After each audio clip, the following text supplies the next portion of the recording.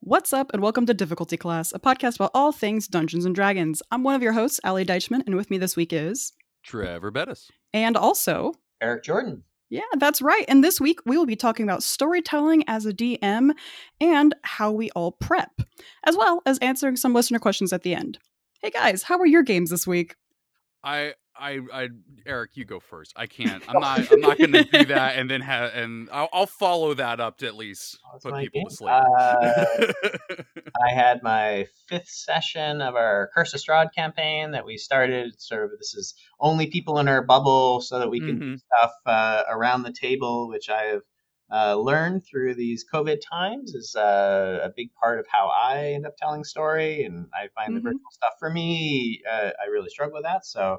And it was great. We had a part, it ended up being beautiful weather. And so a piece really took on its whole life of its own with this hag altar thing that I built pretty much last minute, just kind of that morning. This puzzle that I put together, which actually I'd taken a fair amount of time. Then they had to kind of get this code book, which they would then use to decrypt these puzzle pieces, which I ended up hiding all around the backyard in some pretty hard places and stuff like that. And the players really had a great time, and it's lovely because I co-DM with my wife, and so the two of us, it's just spending a lot of time with our kids and the one other person in our bubble. So always love that. So it went well because a lot of us saw the setup for it and everything that you did there, which was spectacular. Listeners, if you have not looked at this tweet thread yet, go check it out. It is amazing. But they had a good time with it. They figured it out and whatnot. Yeah, they did. Yeah. As I was saying, I had done this. It's a particular kind of runic sort of script called Ogham, Ogham, which is like a ancient Pictish script that I was using, and I teased my players with a prop that I had made the previous week, which had the script on it, but they didn't have any way to translate it. And then I created kind of this. It was the first time I kind of created a book of someone who was working on the translation. And so you get various pieces throughout the pages as compared to just sometimes I've done it where I just give them like a dictionary kind of thing that just sort of says, here's what these letters all mean or something like that is kind of one thing. But this way they had to do this whole step of figuring out the book in order to actually reverse engineer their own version. Though I did print out pages for them of all the characters so they could kind of put in the letters as they figured them out. But as I was sort of figuring out this riddle, my wife had come up with this riddle. We were working together on it. And then I was kind of trying to solve it myself to make sure I could do it. And the puzzle actually worked. And I realized that I'd miscounted when I'd put the book together. But by that point, I put the book together and aged it. And it was basically done. You had sewn it together. Yeah. Actually, it sounds more impressive than it really is. It does seem kind of confusing, but watching videos versus pictures helps a lot, I found, for me to figure out how to do it. But sewn this book together and was so then I realized we had to make this whole other edition. But thankfully, the book's all ripped, so it could easily be a page that was ripped out. And so I did that, and then we had to, my wife, because I'm like, okay, we need these letters. So she came up with sort of something that could go into the book that had those letters so the players could then know what those letters meant in terms of the characters that they were trying to translate. So then they had to find the stuff. Yeah, so it actually, the only thing that I would have done differently is I have 4 players, and I would have actually had the book ripped into 4 pieces. So each player had a piece that they could use towards the puzzle. I had broken the riddle into 4 bits, so they all had 4 things to solve. But I would actually have done the code pieces 4 pieces as well. Okay. So that would have been okay. Fun. Yeah, because it ended up being 2 people doing it and 2 people kind of on the sides for that piece, and then all 4 of them translating when they were doing the translating. And then they had to do the riddle, which they solved together. So yeah, they seemed to enjoy it, and it was a beautiful day. So it was nice to be outside in the backyard running around. And it's funny because they're not even. I used to do it when they were 12 years old or something. But now they're 15. 18, and 20 are the 4 players. But they're still enjoying running around outside the backyard. Awesome. Well, I hope you do more of those, and I hope you post about them because that Mhm. was fantastic. That was an amazing read. Yeah. It's funny because I have to take all the pictures ahead of time because once the players play through it, it's all kind of changed and stuff. So I actually document it all ahead of time. Document. I take pictures all ahead of time. But I don't post it, of course, because several of my players follow me on Twitter. So I don't post it until afterwards because I don't want them seeing kind of all that. We have that same problem with our players listening to this podcast. But yeah, that's amazing. Again, listeners, go check out that thread. Yeah, I mean, like, just seeing that reminded me how much I love, like, Rosetta Stone flavor riddles. Yeah. Because they're just so much fun because they're doable. You don't have to have some obscure knowledge, but if you just sit down and like work at it, you can get there. And those are my favorite kind of riddles. Mm-hmm. I think it's important. Like I try to, because it's sort of, those are all in my mind kind of mini games, if you will, and you don't want the mini game to be so much of your D&D session that all you've done is your mini game, unless like your players are like super into that. So I kind of balanced it. It took about 40 minutes or so all in to do all of it, which is give or take what I was shooting for. So it actually worked out pretty well. But otherwise, some of your players would be like, I just want to kick a door down and kill some stuff. Why are we doing this whole stupid thing? Well, to follow up that equivalent of a primetime TV show, my Saturday morning cartoon went as follows. So Golden Pals are still they're in Avernus. Again, no spoilers. But last night we're at the end of a chapter. So and in it they were like, oh well, this thing needs to be done, and they need a special heroic item to use in it that will be used up when they do the thing. But then they're also like, they could just find that item downstairs. I'm like, well, that's not interesting. Oh, yeah. So I decided that, again, because this is like a big moment, this is the end of a chapter and whatnot, I decided I wanted to do something where they actually had to make a hard choice. So what I changed it to was, you need to, one of you needs to pick an item you have that represents heroism or sacrifice. And you have to be part of this ritual, and that item will be destroyed in it. Wow. Oh, man. That's great.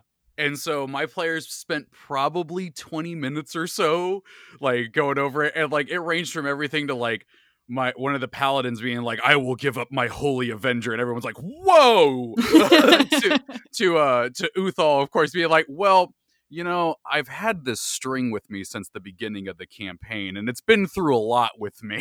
To which I then said, that string actually is why you have the lucky feet. And he goes, you know, this string could just stay right in my pocket. But my sister's character, she actually gave up the sun sword. Oh, wow. And that's they don't know this, and I don't really care if they hear it or not because they don't know what it means, but that sword is actually the one from Curse of Strahd. Oh yeah. Wow. Yeah. Okay. And so that's gone through a few campaigns changing hands here and there because I have those two campaigns separated by about 200 years.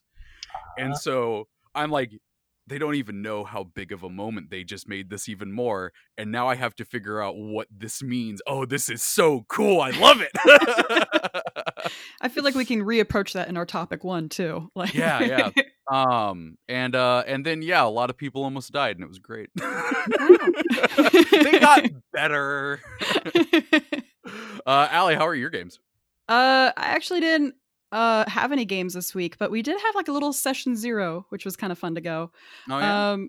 We met up through Discord with our buddy Adam, and we pretty much did a session 0 for an Eberron campaign. Oh, nice. Yeah. And so like the thing is, like with me personally, I'm not a huge, I wouldn't say I'm not a huge fan. It's just that I don't know anything about Eberron. I have the book, sure, but it's mostly just a artificer like index thing. So it's like I came into that thinking I'm not really interested, but we'll see how it goes. And then like eventually I'm like, okay, well, I can have a gun. And they're like, yes. I'm like, okay, maybe I can get into this. And they're like, okay, well, what if like what if I'm an accountant? What? And they're like, yeah, okay. I'm like, well, what if I'm an accountant for a bad guy? And they're like, all right. And I'm like, okay, what if I'm an accountant for a bad guy and the bad guy just got murdered by the hero? And so now I'm an accountant for the hero. And we're kind of working with that and we're thinking about doing it. And so basically I'm hanging out with my patrol officer who's going to be Spencer. And I'm just like, yeah, I'm going to be just this springly little intelligent goblin that is just going to be running around with a gun and it's going to be great. But I love the idea of a D&D accountant. Yeah. Like, do you know how expensive dungeons are to run? Like, do you know the insurance rates to keep up all those minions? It's nuts. So we messed around with that kind of concept for a while, and it was good kind of getting that session 0 because, like I said, I'm not familiar with Eberron at all, and just finally being able to do that was nice to get that little mini intro because That's I'm like, awesome. I can also build a character that her focus is so like tied in that I don't know too much about everything else, and so it works out. I did realize real quick. You said you didn't do any games. That reminded me that you weren't there for the Pathfinder game that we Yeah. did. We actually did a one shot. Ike ran it, and it was his first time really running Pathfinder 2nd Edition. But also, sponsor of the show and listener of the show, Brian Schmidt, was in it, it was a lot of fun. Getting to hang out with some friends and play Pathfinder 2nd Edition and find some of the kinks that are in it, but some people only almost died again, and but it was a lot of fun, and I liked Ike's reaction later of like, I cut out so much stuff that because I didn't realize how much time it was going to take, that I'm just going to tell you all in Discord.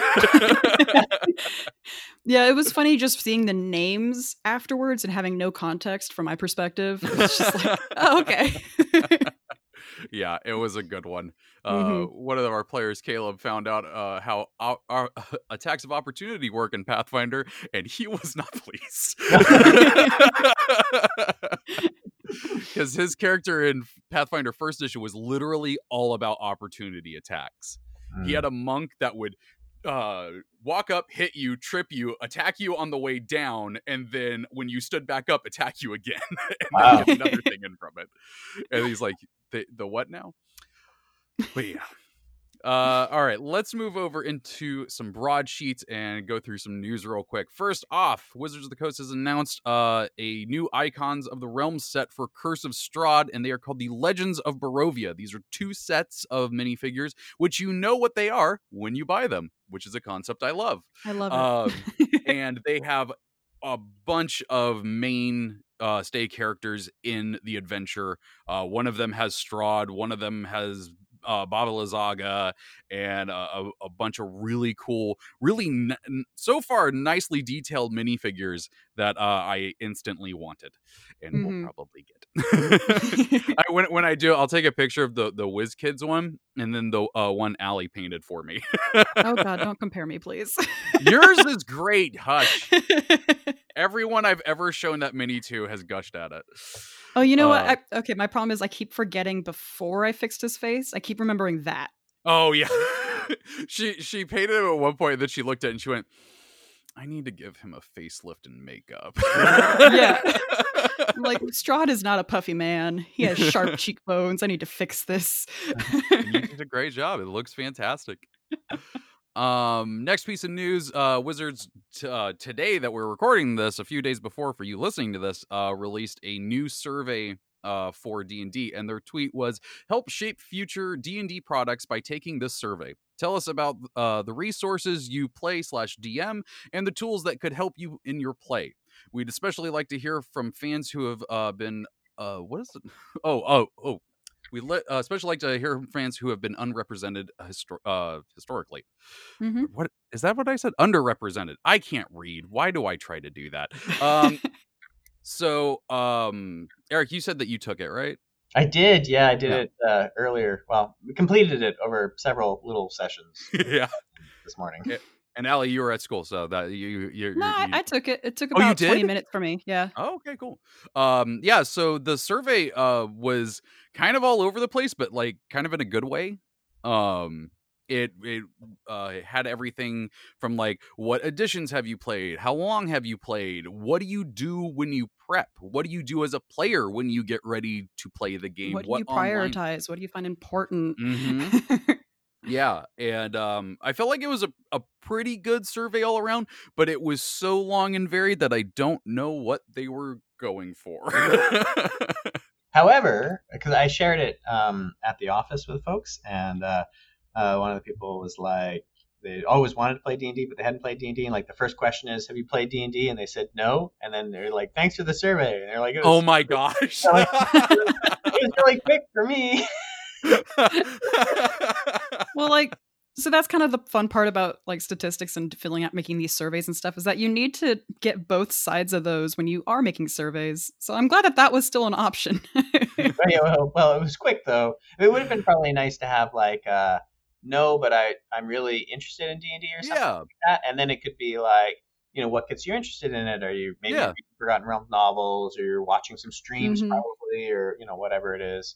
I suspect, working in a video game company that makes a licensed Dungeons & Dragons is probably not, Dungeons & Dragons video games is probably not an option that would show up as a common thing, though that would be sure, but yeah.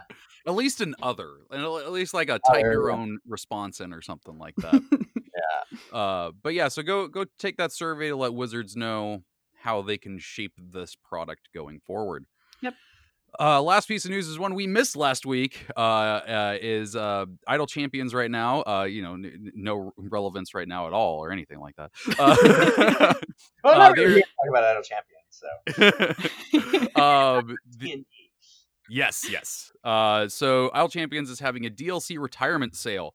There are several pieces of DLC that are going to be retired in September, and so each week they are going to put several of these on sale at different discounts. So, for instance, right now, starting on the 12th, Vizier. Oh my God, I've never said that word out loud. Tressum. I've never said it out loud before. I was just thinking that too. I'm like, oh, don't throw it to me. Alley here. Vizier, Tressum, and Stokey. Those three, or two of those are familiars, and then one of them is a skin, and then Calliope's is also a skin. And then for week 3, starting on August 19th, is Barn Owl, Flumph, Makos, and Deacon. For familiars and costumes as I go. I'm gonna get that Flumph, so I want to hug it. Like as soon as I buy it, I'm gonna hug my smartphone just so I can hug a Flumph. Yeah, as soon as that party system came in, I'm like, oh, I need so many more familiars. Yeah, no, seriously. Me too, and I have them all, and I'm like, oh my God, is there any? I literally went into our back end to see if there was any that were in the game but not released yet that I could just turn on onto my account. Now that is a nice luxury to have. Oh, you're only using released familiars? Luxury. Week 4, my absolute favorite grouping of Lulu and Trash Panda. I need it. I need both of them. And also the Grove Keeper Walnut skin. And then 2 things that are being retired without sale is going to be the Explorers Pack and the Founders Pack 2, which totally makes sense that those wouldn't go on sale. I've been telling myself to buy that freaking Founders Pack for so long.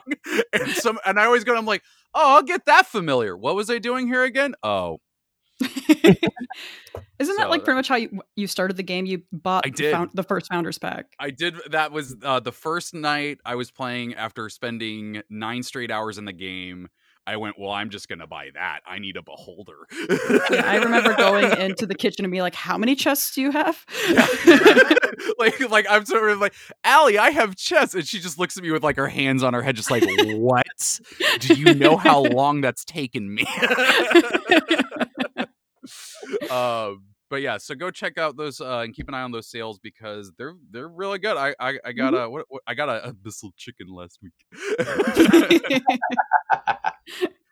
We're gonna move into the broadsheets now. This is again a reminder that our fundraiser in partner with Shouting in Place podcast is going on. We have 2 t-shirts, one that has the difficulty class logo, all proceeds from that go to Color of Change, and our Read the Table shirt and all proceeds from that go to Black Table Artists. Again, we're making no money off of this, and you can either buy a shirt and the remainder gets sent to them, or you can just donate directly to the foundation without getting a shirt if you want to do that. Either way, we very much appreciate anything that you can do for it. Yeah. Yeah, I hope you like the shirt. I got my Shouting in Place shirt yesterday from the first month that Shouting in Place did it. I'm excited to get mine. It's cool. All right, last but not least, before we move into topics, let's do some Champions loot, and we once again with Eric here have a little bit of a special one. Mhm. Eric, what's this chest gonna give them? This chest will unlock a Modron chest for them. This code. Yeah. Oh, One Modron chest, the new Modron system. Yes, if you have not checked out this pipe dream of a of a system, I highly recommend it because it adds a whole new dimension to the game. Not to mention the friggin' splitting the party thing, which when I saw what happened there, I was like, this lets me do so much more stuff. Yeah. So yeah, this the code that I'm about to read will get you a Modron chest. So here we go with the code. It is ZINC SEMEINKY.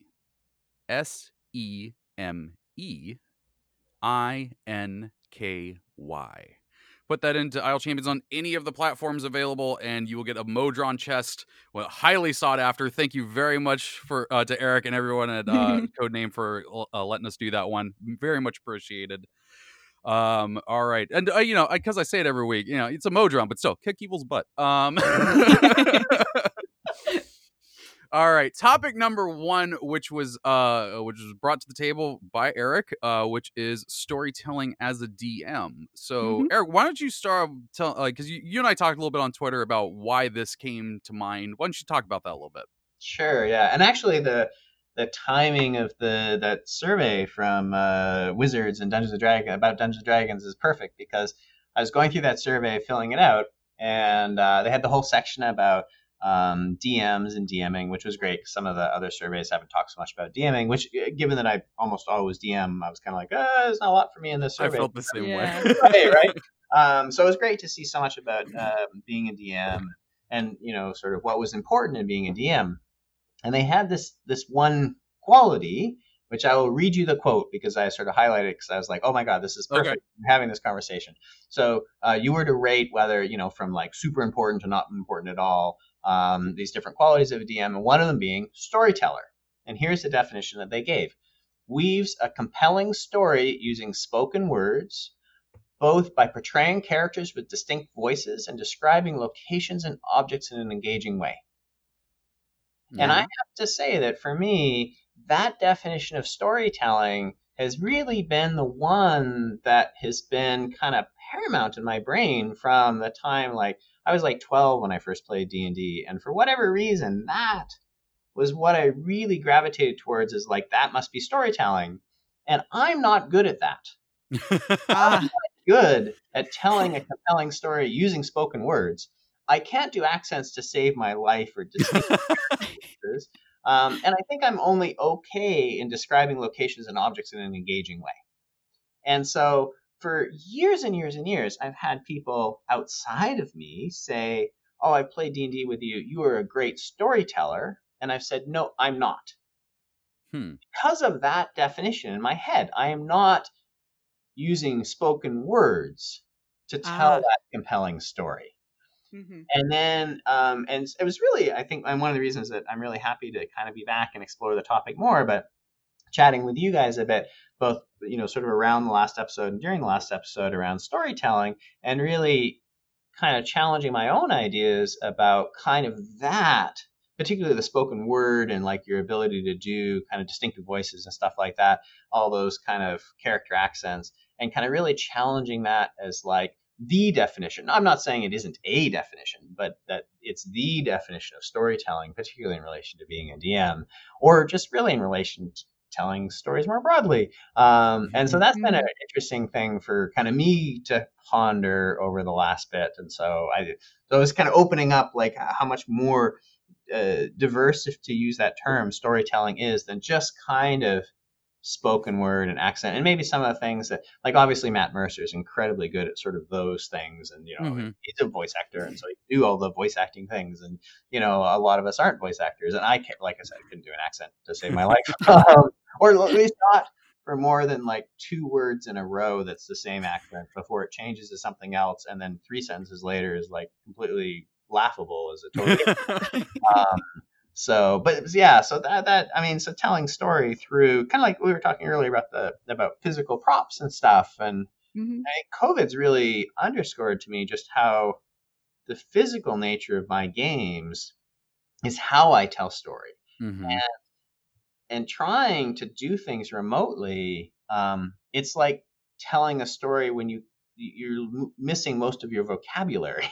It's but I can't tell that story because I have all these words I can't use because I can't do things. Because like when I'm like, even the pictures that I put on Twitter and stuff of the props that I make, what's actually missing in those pictures is a lot of times I think a lot about the like the texture of the paper, the thickness, the weight of the paper, the smell. Though I have to say I use a lot of coffee when I'm aging things, so it just smells like coffee, which I like. I'm not opposed to that. That sounds like a good game to me. Yeah. So it's at a point my players will smell it and be like, okay, does it smell like a clue? Because this one also smells like coffee. I'm like,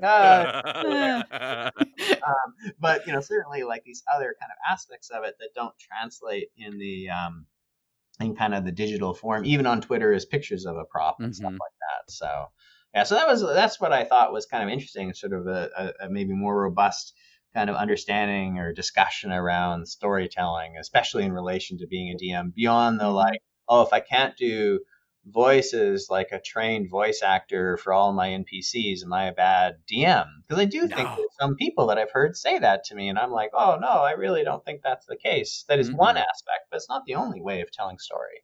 Yeah.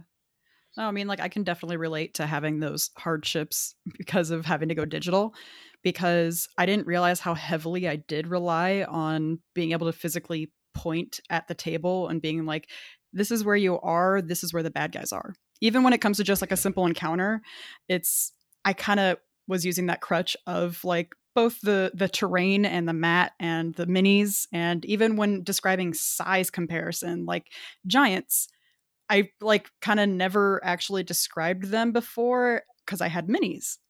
Right. Yeah. Like, you're like, here, like this. Yeah. Like, oh yeah, these are your guys' minis. And I'd be like, you're that tiny. And then this is a giant and they're 3 times your size. And that's it.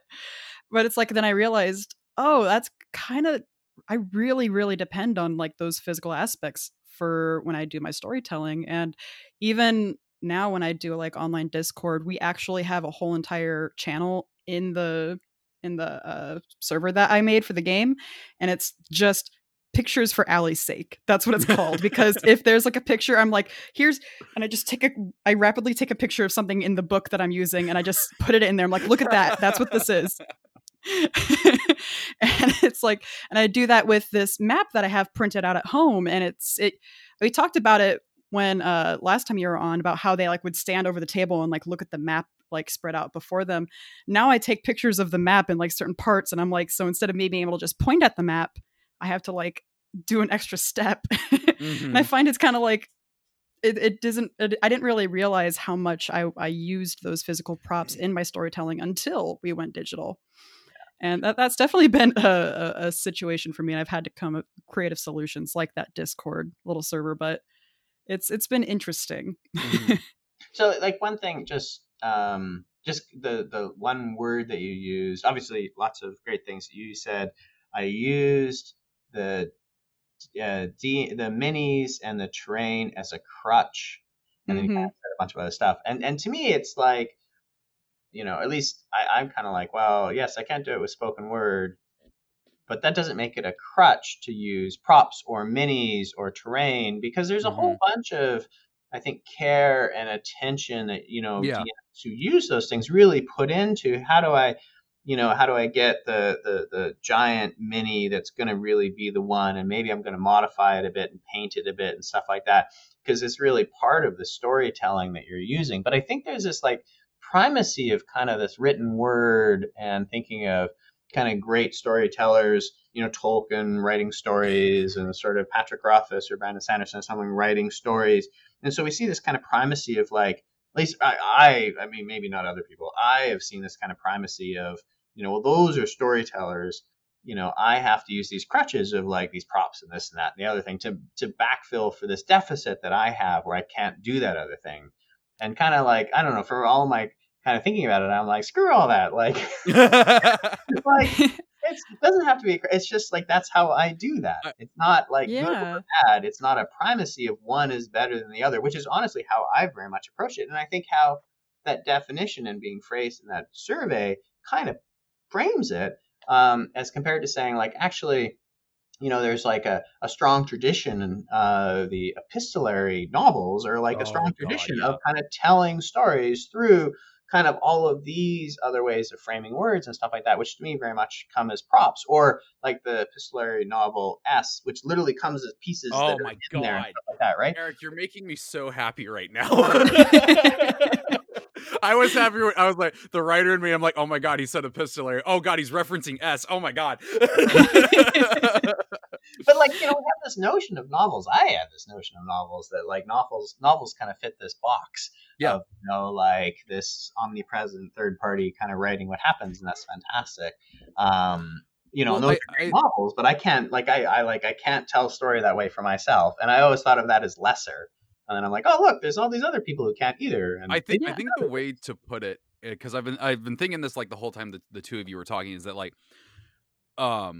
that's how you guys tell stories, and that's not bad. That's your method of storytelling. You're still telling a story with those different ways. Like what I was kind of realizing while I was doing is like, oh yeah, like I think the reason why I like doing theater of the mind and why I don't mind running on Discord and stuff, because I don't use a lot of maps, is because I am a writer. And I'm not saying that like, oh, look at me, I'm a writer. But like I've written 4 novels, so I have the headspace of like describing stuff. And so I enjoy doing storytelling in a way where I'm describing to the player what they're seeing. And I'm like, and I know a lot of people are like, oh, well, I wish I could do that. But at the same time, I wish I could do what Eric does with like the puzzle that he did. And like the shot that you showed of the broom with it etched in there. I'm like, that's amazing. And that's such good storytelling in there. And then the way Allie, the way that you do maps and you have the ship and the stories that you come up with your players at the table and the ways that you do it is much different from how I do it. So it's still storytelling in the same, it is still storytelling in different ways. Yeah. And as long as there is a story, I don't think there is a wrong way to be a storyteller in it. And in fact, like I know that this topic is called storytelling as a DM. However, like everyone at the table is a storyteller.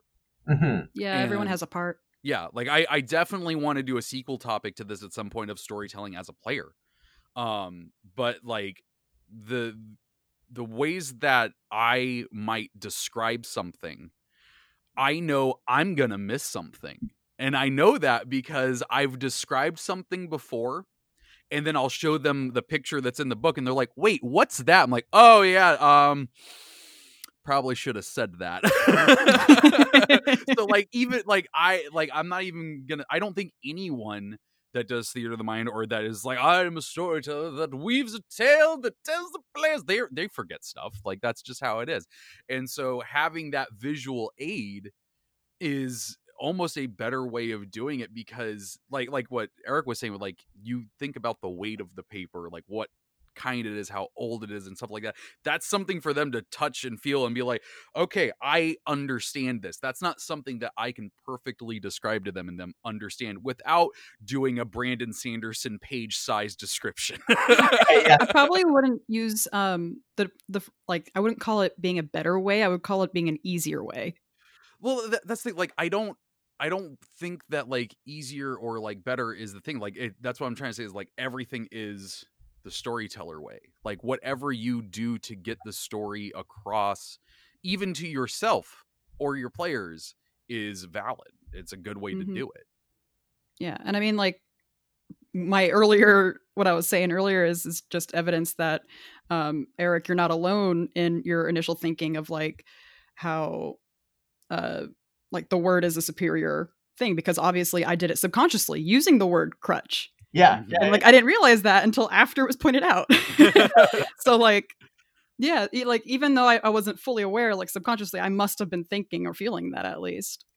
Yeah, or But, yeah, realizing when it's taken away, you're like, oh, I was really relying on that. It may be another way of thinking about a crutch, right? Because mhm. I sort of felt almost like I couldn't speak when I was thinking about doing, remote play when COVID first hit, because I was running 4 different games, and suddenly I just like, I'm like, I don't, and I didn't even, I struggled to put into words. Well, I guess that's sort of a theme for me.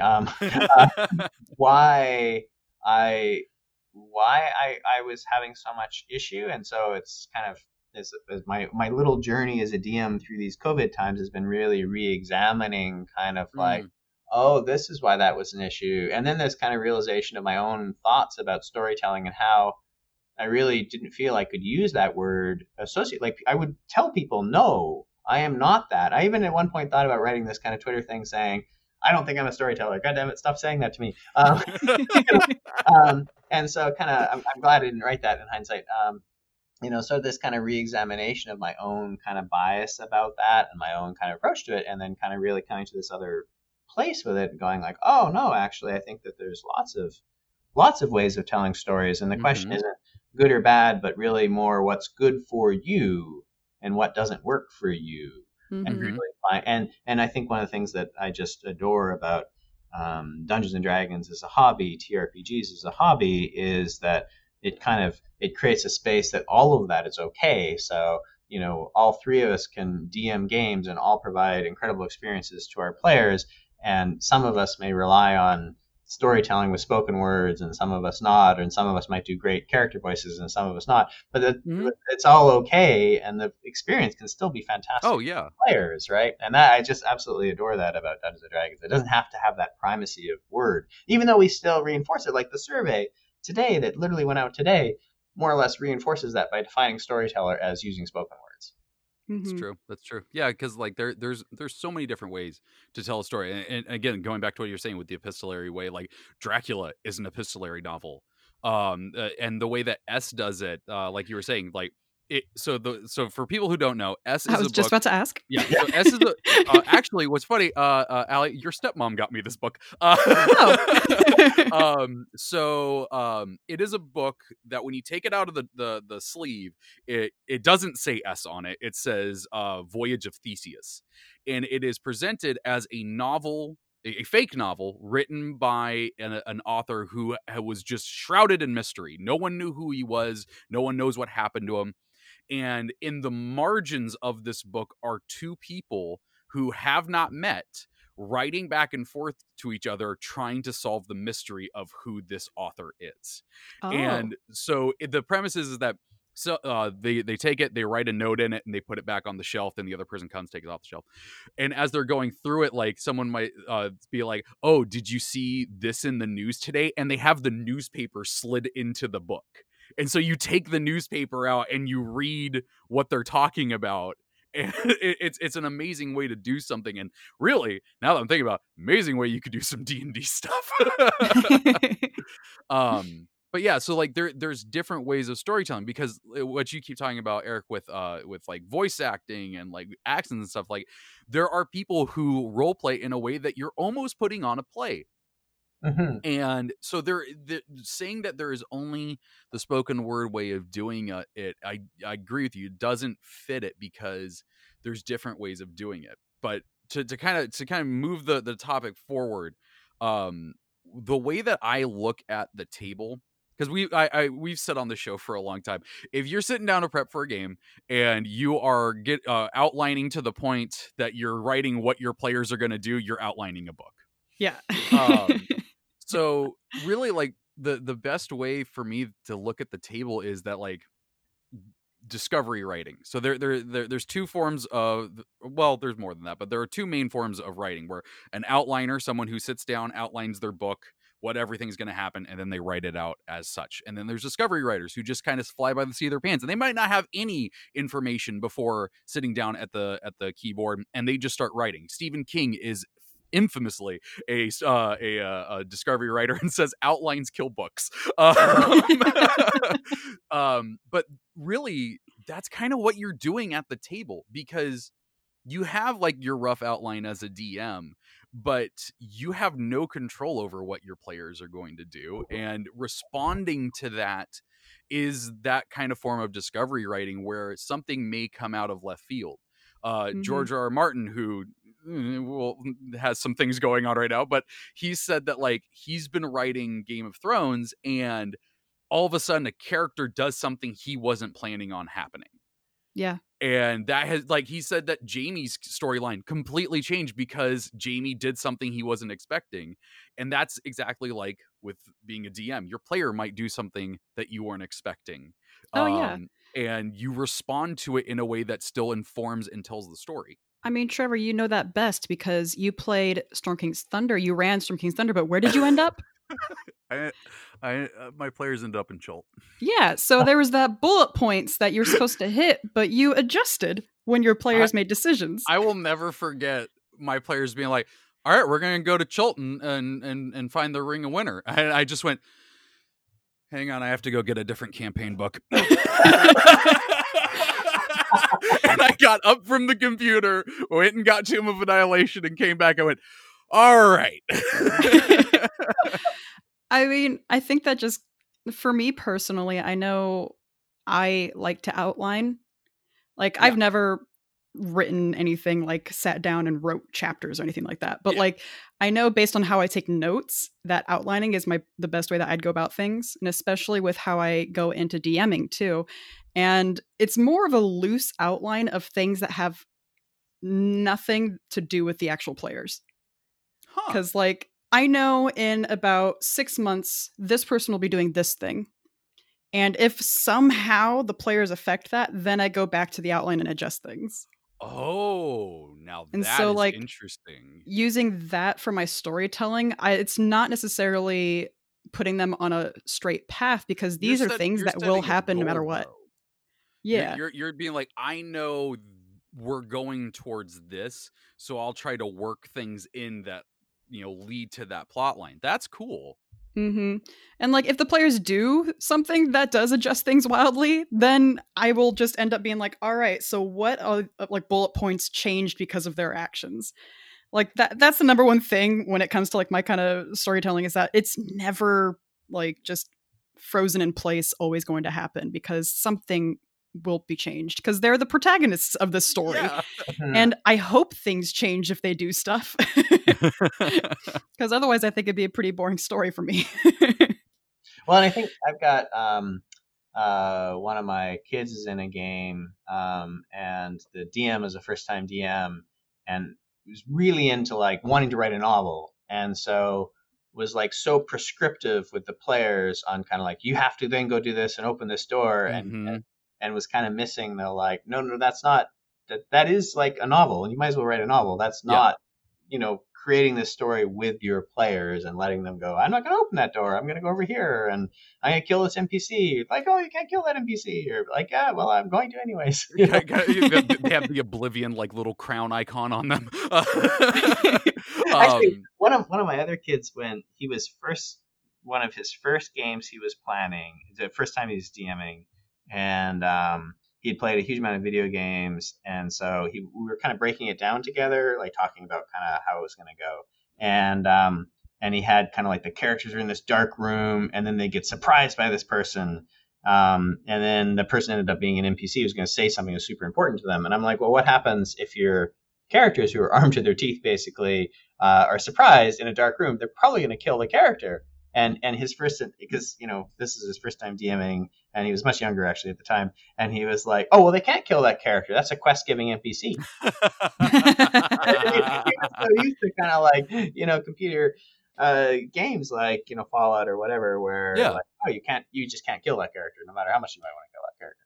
Yeah, just the classic Halo 2 moment where it's like, why won't this sergeant die? Oh, that's why.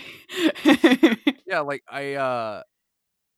what I was saying earlier is like, oh, I'm a writer, so I have a descriptive thing. But the thing is, though, I would probably say that if you are a writer who's been writing for a real long time and you want to give your hand at DMing, you have it actually a more uphill battle than you think because you don't have the control that you would outlining a book, and you have to be so much more on your toes of like, yeah, like you were saying, how do they get this information? Usually in that situation, I might have planned out 3 different ways they have to get that information, or I'll just be like, you know what? If it happens, it happens, and I'll find another way to get it to them as we go. Yeah. Yeah. At DMing, you have to be very flexible. You're like, especially if there's an important thing, you're like, I need them to get this. And then you need like a couple of different ways. And I'm like, I'll try this way, and that might not work. In which case, I've got these other fallback ways. In which case, so yeah. Yeah. I mean, one thing that I found about like doing, particularly for me, doing the paper props, like, 'cause I do a bunch of different kind of stuff, but like the paper pieces, which I end up writing, is in my idea of a storyteller, it's someone who, kind of like you were describing about writers who are like, oh, well, then the character just did a thing. And like, I didn't control that. It just sort of happened. And that I'm just kind of a conduit for it in some way or something like that. Like the character just did a thing. So I just did the thing and I went with it. And while there's sort of the experience of the players, of course, just doing the things they're going to do. One of the reasons that I like write the pieces is like the actual props is because I couldn't do that in like a written text that's just sort of like notes or something. But I can it's a way for me to understand the NPCs really well, because the NPCs can speak to me when I'm creating a prop. The NPCs don't speak to me so well if I'm just making notes or something like that and I'm prepping for a game. But making the props for an NPC help me to understand who that NPC's voice is, and they can kind of speak to me in that way, in a way that they do not speak to me if I'm just staring at a Google Doc or something like that. Oh yeah, and I'm sure those NPCs then have a way of in a way speaking to the players when they look at those pieces, which is something I absolutely couldn't do reliably if I was just doing Theater of the Mind on Discord. I wouldn't be able to, not without them, like, if I say like, oh, and there's a smudge in this spot, they're like, okay, there's something about that smudge. He said something about it. You gotta check that out. So like, yeah, like when I say things, that's the other thing. I have to be careful with what I say because I know my players will fixate on it. But it will, when you have that prop there in front of you, there is a story that they are getting without you saying anything, and which is an amazing way for them to get it. Something that I kind of thought of while we were talking about all this is that recently in school, I'm in a class essentially, which is learning how to study properly. And we pretty much took an entire online testing thing that showed us what type of learner we are. And I personally learned I'm heavily leaning towards being an auditory learner. Pretty much if I can hear it or if I tell someone it, I retain that information better. But there's other types of learning styles. There's auditory, visual, tactile, kinesthetic, for example. And it's like, I'm really curious if like your learning style also correlates to your storytelling style. Because like for someone who is more like visual, like where you see words essentially, as opposed to like actual pictures, or instead of being able to talk, like I wonder if that would adjust how you go about storytelling. Or even if there isn't a correlation there of like finding, doing that kind of test for a DM, it's like, what kind of storyteller are you? Yeah, because I'd be very curious to see if like how people would be able to figure that out. Yeah. The last part, I know this talk's going a little long, but I wanted to do one more part of this, which is telling a story with your players. So like your players come to the table with they might come to the table with the backstory, they might not, but they come to the table with a character. Yeah. And they are part of the story because they are what's moving it along. Unless it's a Batman story, then it's the villains doing it. But so what ways do you guys use to tell a story with your players to help their characters express a story or become more integral to it? I think I was kind of like approaching that earlier, where I'm simply someone who has a world that these guys are in it. Mm-hmm. And as far as moving time forward or anything happening along those lines in said world, usually it revolves around them and their choices. Mm-hmm. And so giving them the freedom of choice in that world is really what moves that story forward. And like without the players, this story would be kind of like, all right, about 40 years later, this event happens, I guess. So it's like D&D is like one of the coolest things, where it's the form of media where the consumers are also the creators. Mm-hmm. I believe. So it's like the players who are the only people who are hearing this story are also making it. Yeah. And so it's like without the players, I don't think you really could tell the story. So you were talking earlier about the like setting, like I know that this is going to happen. Do you do that with your players' characters at all, or anything like that, where you're like weaving them towards something, or just let them do it? Unless it's like a very specific kind of like prophetic kind of thing, where it's like, oh, this is the prophecy. You're going to do this at some point in your life, and they're aware of that. Mm-hmm. Or they find out about it some way. No, I have no plan for them, because then in that way I'll be steering them in a way, and I feel like that kind of almost robs them of their choices that they can do as players. Because that, like, in that survey that we did, there was a question of like, oh, what do you do as a player to prep? And that made me think, like, wait, do people prep as players? Is that a thing I should be doing? That's a thing that I've always felt that I should be doing, and I always fail at doing. Yeah, and it's like, so it made me think, like, well, if my players are thinking that far ahead into their own personal, like, goals, like, for example, one of my players, she's told me recently, hey, my character recently figured out that she wants to become a god.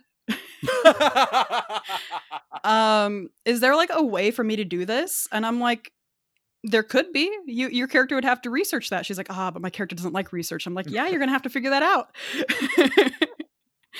And so it's like, my players can tell me their goals and stuff, and I can, as a DM, tell them like, you totally could figure out if these goals are attainable. Mm-hmm. I don't ever really tell them straight up like, oh yeah, this is how you get from A to B. Yeah. And then I plan for that, because planning doesn't really work out very well in players. What about you, Eric? I mean, I think kind of coming back to sort of what Ali was saying about different learning styles. I had never actually thought about it in relation to DMs and kind of like different approaches to the different types of storytelling. But I have thought about it in relation to my players, and kind of, because I got some players who, love writing lots of stuff. And so creating space that they can have sort of those ways of engaging with the game, and then players who have zero interest in that and want to kind of like act out more and improv more. And so recognizing kind of those different styles. And I know one of the things that, I guess skipping ahead a little bit, I don't know, we want to talk about how to prep, but one of the things is I'll think about the different things that I'm doing in a session that I've kind of got in my head, and kind of be thinking about how does that let different groups of my players shine, because of not so much their class or something like that, but just kind of how they like to play the game, and the kind of storytellers that they are, recognizing that it's kind of this shared story that we're creating, where, I kind of think of like my role as a DM is I'm the storyteller of the world, and they're the storyteller of the heroes, and together we create this story that we all get to witness together, that is hopefully one of heroic journey. Actually, one of my table rules I say, like, straight up, as I'm like, you guys may start as players that don't know each other as characters, but you will end up as the best friends in the world who will die for each other. That is the arc journey we are on. And that's beautiful. No PvP in our game. Our game is you guys all coming together. That is just a rule of the table. And if you don't like that rule, you're happy to play somewhere else. And it's like, because it's just, partially I'm playing with, kids and all this kind of, my children who are no longer. Your children who are adults. Yeah, exactly. Yeah, pretty much. My children who I can legally drink with. But yeah, but I want it kind of to be like this. The bounds of this is we're going to create this epic story together. That's what Yeah. I personally want to get out of it. So yeah. What you said there, the like, I'm the storyteller of the world, they're the storyteller of the heroes. Like that's beautiful. That's a straight up quote. You could put that on a shirt. That's good. 100%. 100%. What I'm about to say, I'm probably gonna get laughed at. With my players, I end up feeling like I'm a fan fiction writer. Not one of the dirty ones. But like I end up on the other side of the screen, I end up becoming fans of their characters.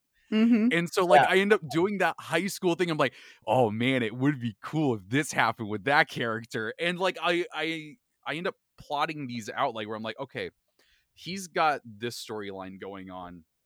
This is where that will go.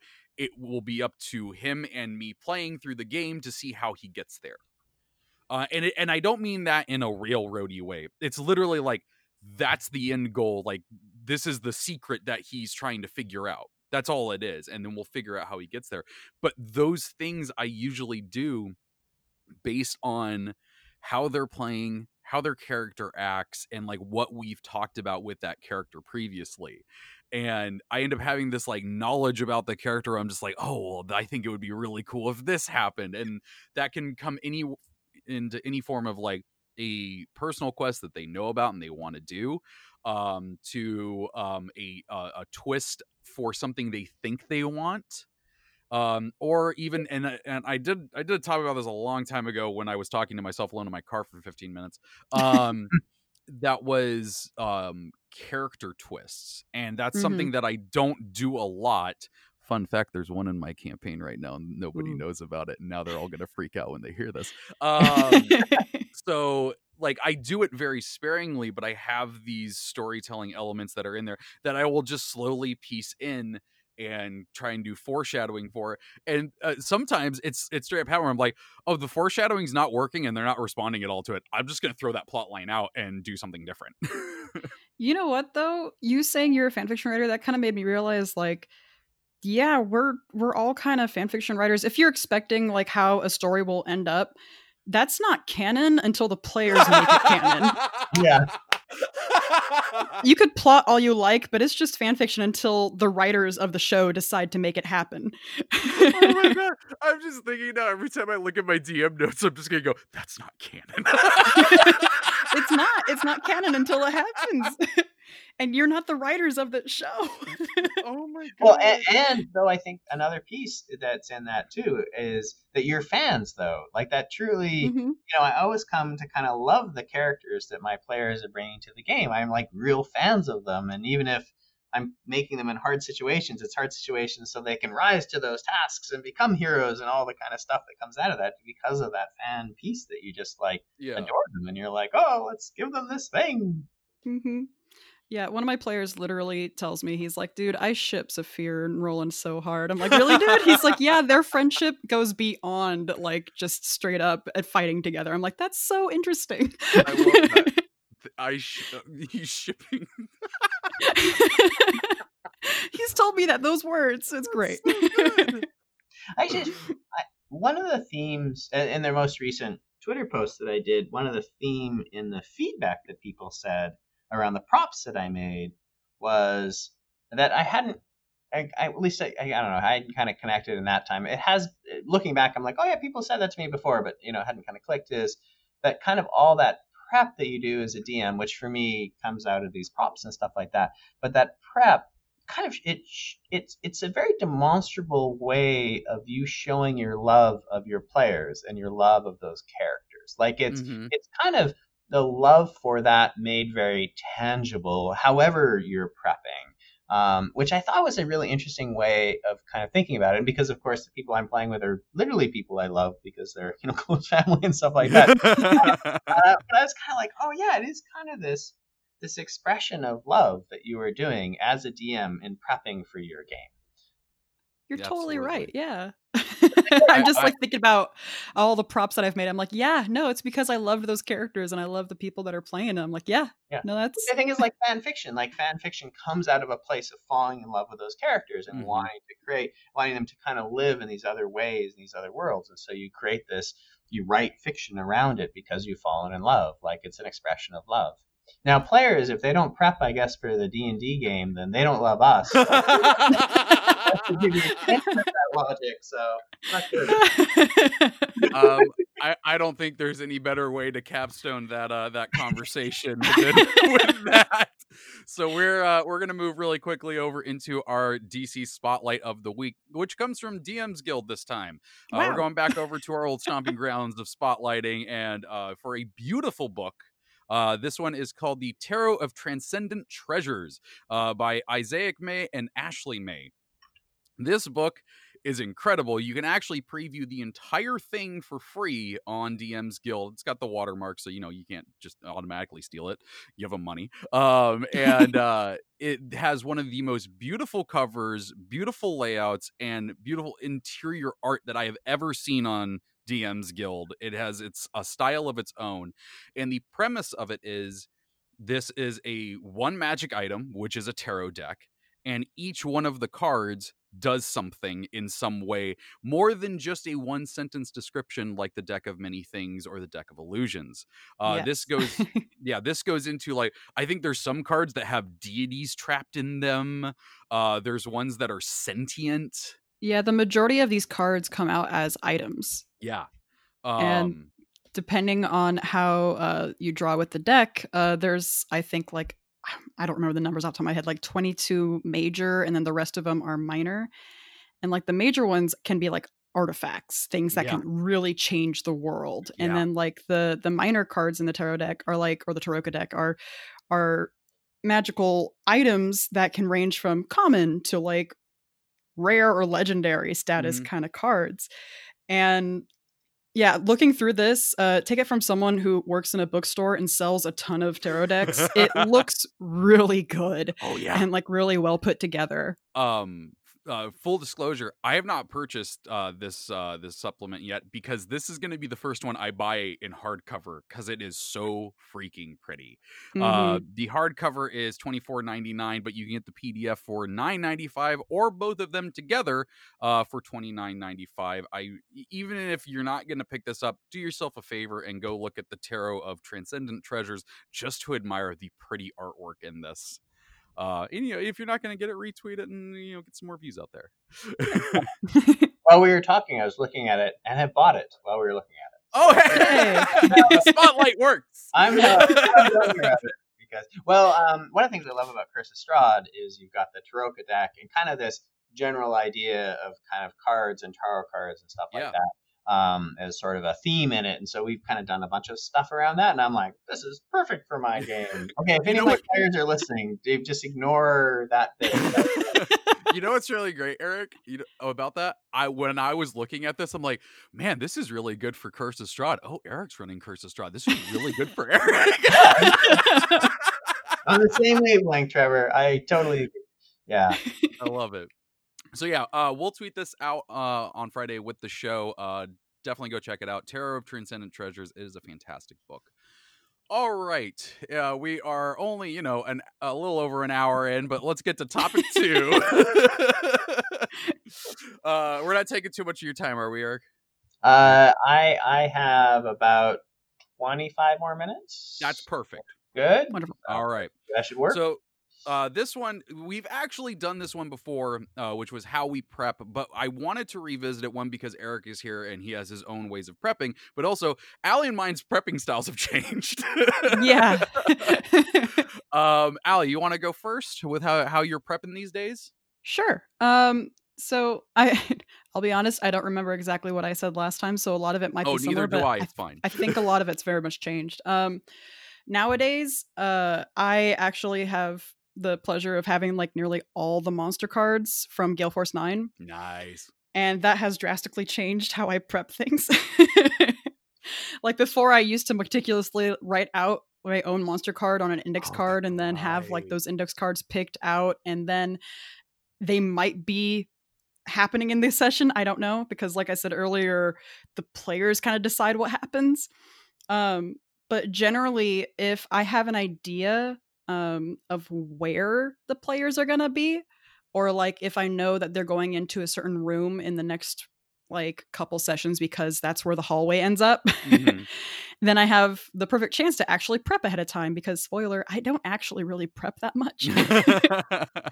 I said so in the survey too. I'm like, I kinda. But yeah, I improv most of it, but when I get the chance to actually look ahead, I don't plan out encounters. I plan out the possibility of what's there. So like if I'll use Storm King's Thunder for example. Like I know if they're going to go into like a ice lodge, there could be ice mephits that they might deal with. They don't have to deal with them, but they could be there. And so I would pull out the ice mephit stat block and be like, all right, there it is. And then I would consider like, depending on how many people show up to the session that day, I'd be like, all right, so there's like 5 of them. I would look at the CR and kind of guess. I'm not one for doing the full math out that the Xanathar's Guide suggests. I just kind of guess a lot when it comes to the encounters, and I've gotten really good at making reasons why things either leave or die early or come in. I've gotten to be pro at that, but elite ratio. Yeah. And like I generally just kind of plan out for what is in areas. Like if they do go up this mountain, what's up this mountain? These things that really helped when they were in the abyss, because I had like my notebook out of what happened previously on, and I'm like, okay. And then I have, okay, well, I know in the abyss there's these towers and forts, and what are in these forts? And then I just kind of looked through all my monster cards of like demon things, and I'm like, okay, so these guys would probably be hanging out here. These guys would probably be hanging out here. Maybe these ones together. And so I would just end up having like just a stack of cards that would be ready for me. So that way I'm not totally flying by the seat of my pants, because that's me half the time. You but are I guess a if I full-on discovery writer. Yeah, weirdly enough. But like, even though how I learn and how I would like to think I am, I would love to be an outliner, but I really am kind of discovery. Yeah, there's nothing wrong with that. As far as other prep, I do enjoy making props. I do enjoy minis, and so like, but really only of established things. So like if they have a house, I have in the back of my head an idea of I'm going to make that house. I don't know why, but that's kind of that's in my head. And so that way I don't know if I would call that prepping, but it's a way of helping me.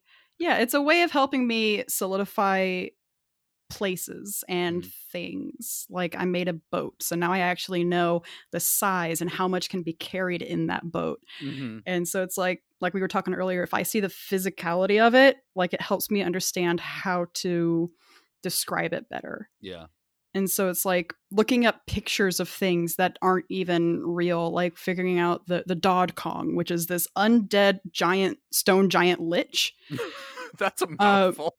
Yeah, it's an actual thing in D&D lore, and it's one of the reasons in my campaign why the stone giants didn't have to be dealt with. It was kind of hand wave saying, don't deal with the stone giants, guys. It's because they're already dealt with, because this stone giant king lich guy scared them all off. It's a silly place. And so it's like prepping, I'm like, okay, well, why don't I want them to deal with the stone giants? And so then I look into lore. It's really just more so of how to help. Yeah, it's research. Like that's research and just prepping for areas that they could possibly go into. That's how I prep. I don't really do anything else.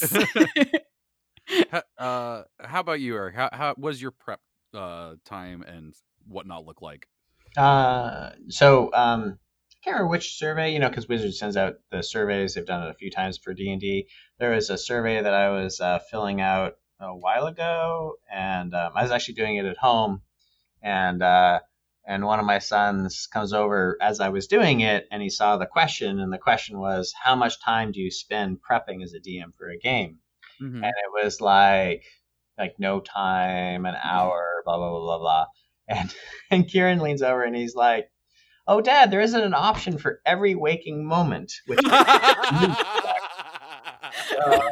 and we had a joke about it. But like, I think actually one of the things that really draws me to DMing is the prep of the game. For me, is kind of like playing the game. Like, there's actually playing the game with the characters, but all the prep is like I get to play D&D like all the time because I'm thinking about it and doing all these kind of things and stuff like that. So I spend a lot of time kind of prepping realistically. But I was actually just thinking about it, especially listening to Ali, and I think for me it breaks into kind of a couple of chunks. There's sort of the before I do, like, so I started running Curse of Strahd, moving over from kind of Forgotten Realms and Waterdeep and Undermountain and stuff like that. And before I can play it all, I kind of go through this whole thing of like reading a bunch and researching and then making, in my mind, some initial kind of key props just to give me kind of a feel of what the world is like so that I have enough of it internalized that I can kind of be the system that is the world and respond to the players when they just do weird things that they do, and some of the lovely things that of course come out of that. And so I kind of do this whole kind of, I don't know, kind of consuming of the world so that I can kind of pretend to be the world that is there, sort of like one set of prep that I have to do. And then after that, once I've kind of done that and we're sort of then running, I use Google Docs. I use it at work. We do a bunch of Google stuff at work, so I kind of just use that at home. And then D&D Beyond are sort of like some of the, you were mentioning index cards, so I end up using D&D Beyond a lot. And then I'll kind of, for each of my games, I do like my session notes for that particular game. And then I'll kind of have like links to stuff in D&D Beyond and all those sorts of pieces. And I kind of divide the upcoming game into sort of like, there's the prep I kind of do during the week, which is the Eric screwing around stuff. And that's like, I just kind of do stuff that's kind of fun at that point, because life is hard and busy. And so I just do fun. So like I have this whole class of fun prep that I do. And then I have the required prep that I need to actually like run the game. And so one of the props start off as just this, like, I tweeted actually this piece that I had done actually a while ago that never ended up getting used, which was it was a story that I got from, I can't remember which guide it was, Mordenkainen's maybe, about Asmodeus. And I did it as this water damaged kind of book, because I just wanted to see if I could achieve that look. I'd been reading about like an old manuscript and I'd seen it all water damaged. I'm like, that's a really cool look. I wonder if I could make that, especially because I make all my props in just like Google Slides. I'm like, can I do that in Google Slides? And so I made it, and then I actually got to use it in the current campaign, so it's actually becoming quite important in the Curse of Strahd campaign. But nice. That started as one of my fun prep, like, so really that's all completely optional. And I've had a few people comment like, whoa, dude, like, you don't need to do all this. And I'm like, yeah, like, to be very clear, like, I do this because it's fun. Yeah. This is not work, and I really enjoy it. And so I do it. It's just, it's more enjoyable to me than watching a lot of TV or other things that I could be doing with my time. It's just, I like doing this. So I've got this fun prep. And then when I get into the, like, okay, this is like, I need to actually start thinking about what I'm going to do for the next session. I actually lean pretty heavily on the Sly Flourish's Lazy DM's guide. I have that one, yep. Yeah, to me, that was just like a bell going off, because I certainly fell into the, DM who just wants to talk at the players a lot and stuff like that, and being like, oh, this really provides a context. And so I just kind of use a scene structure where I'll have kind of some different things, and the scenes might be attached to a map. Like certainly in Undermountain they were. They might not be attached to a map, kind of if we're running, Curse of Strahd is much more sort of sandboxy.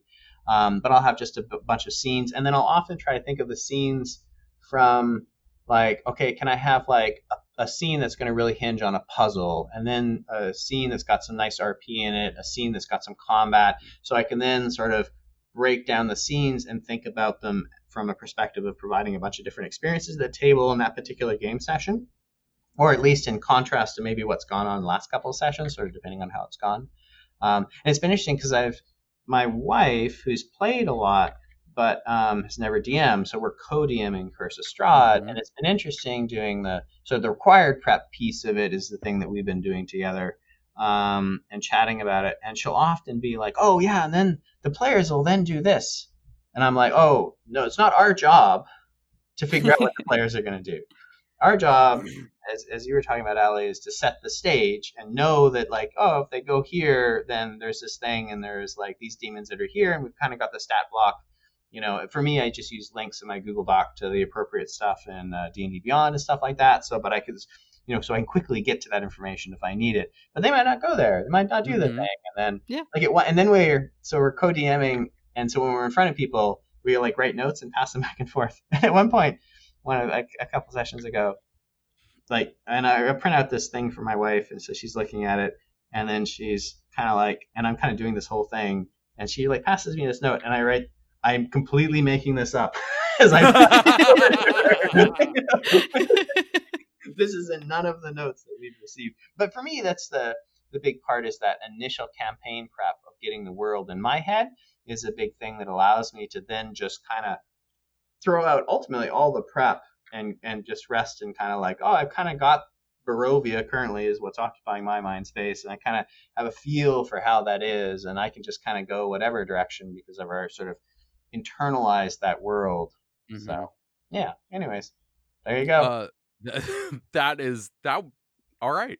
That I like the part that you're saying though about like the prepping for fun part, because there is a lot of times that I see online where like people will post like, oh, look at this, I made Ravenloft in a a scale and stuff like that, and people are like, oh, you're putting me to shame. It's like, well, no, that's what they have fun doing, right? And it's completely optional. Yeah, like nothing of that is optional. I ran Curves of Strahd and drew 3 maps on a thing, maybe. And like, so if that is what you enjoy doing, that's how you prep, and that's what you make, and that's awesome. But if that's not what you enjoy doing, if you try to take any form of corkboard and hot glue it together and it all falls apart and you start crying to yourself alone, that's like me, and you don't do that anymore. I mean, like, you're supposed to have fun. If you don't have fun as the DM, what's the point? Yeah. Well, but there is some prep though that is really required, and that's why I try to, partially just so my fun prep doesn't eat all the time I need for my required prep, to make sure, because I do need some time to kind of block out the scenes and be thinking, okay, here are the pieces, and because there's kind of some mechanics that I think are super useful to prep ahead of time, just so you have some monsters at your fingers if you need to throw players, or some random encounters that you've got like, oh, this might be fun.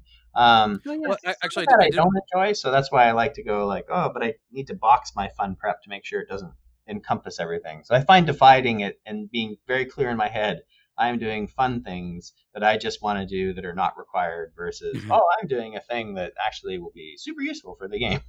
I do want to ask real quick, what do you do with encounters? Are you the kind of person that like does the CR rating and the math and everything, or how do you usually plan out encounters? I don't. Yeah, Ali and I are sort of birds of a feather on this one. So yeah, I've never really, like, for me, playing these games is not about the rule sets. Like, I'm glad that there are rules. I'm glad that there are very smart people who put together the rule. But like, for me, it's about kind of making this world together with the players, and that's what's really important. So yeah, I have a working knowledge of CR ratings and stuff like that, but I don't do like vast sums of math. Yeah, and I think even the designers will be like, well, these are really more guides than they are real things.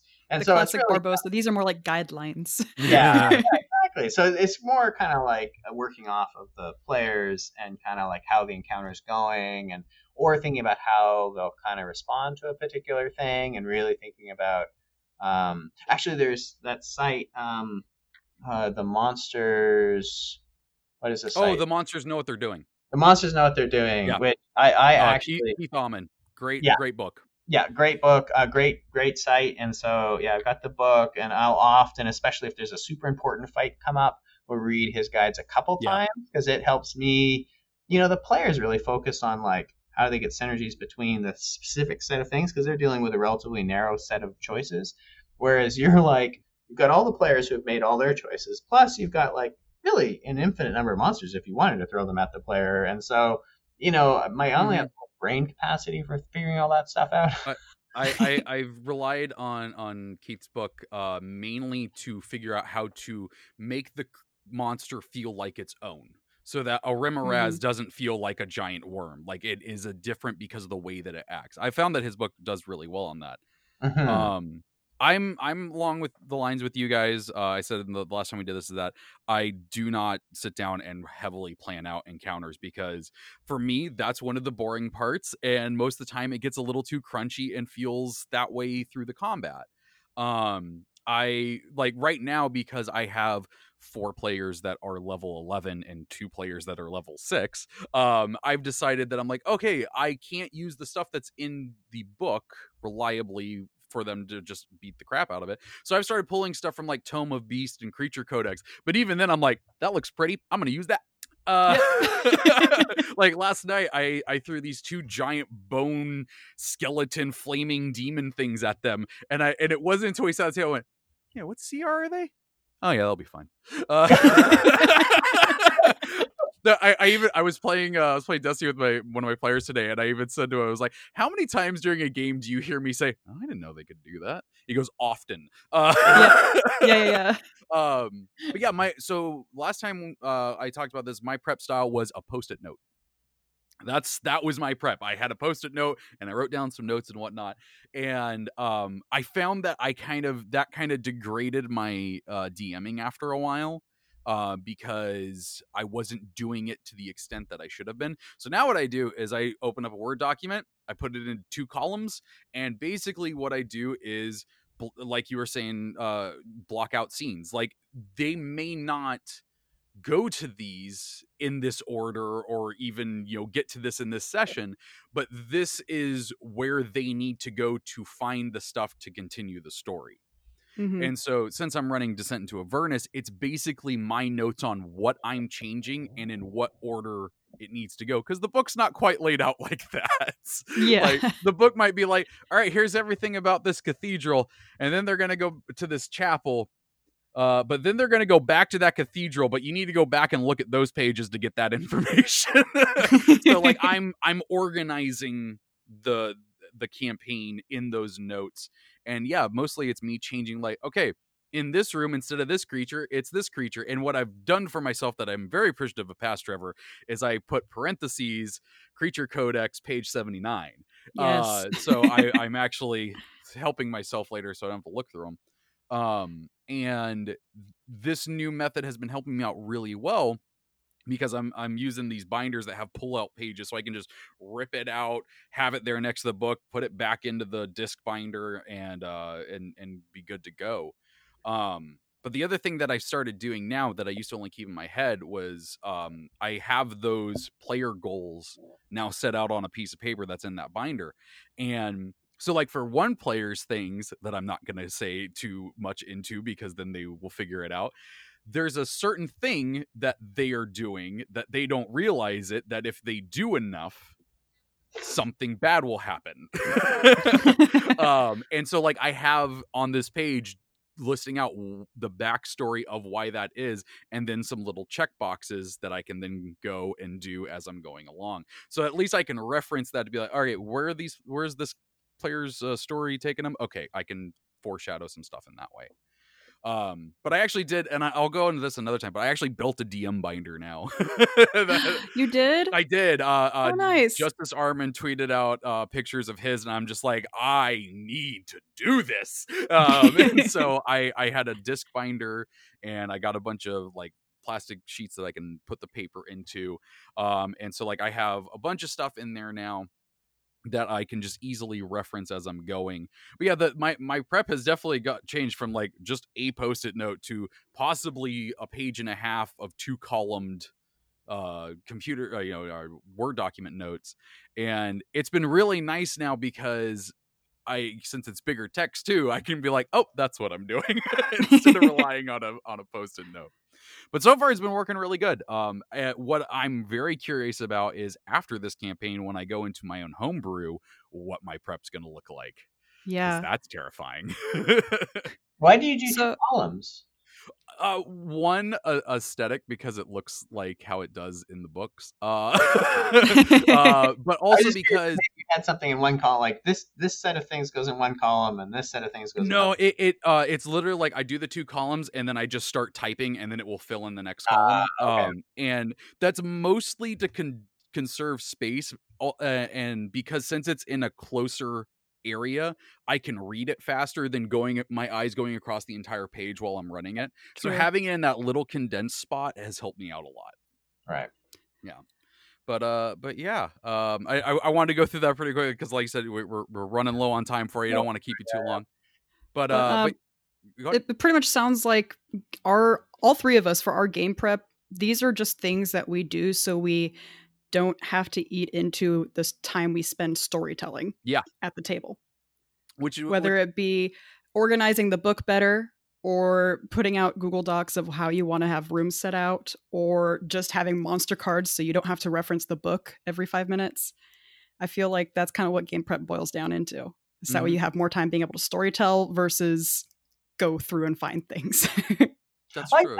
I think it's true. I think another part of it for me is feeling comfortable enough in the things that are going to happen that I can then throw them away and just have and improv them, like yeah. To kind of like have the NPCs or stuff enough in my head that I can then ignore all my notes and just kind of do it. So the making the notes is to give me confidence, or just to get them in my head, or I don't know, sure what it is. But I do think the other, there's definitely just like logistics, because there's a lot of information, and so having your subset super important. And then there's another piece of just being able to like bring the world to life and just kind of and then forget that, so you can just pick stuff up with your friends, Mm-hmm. Yeah.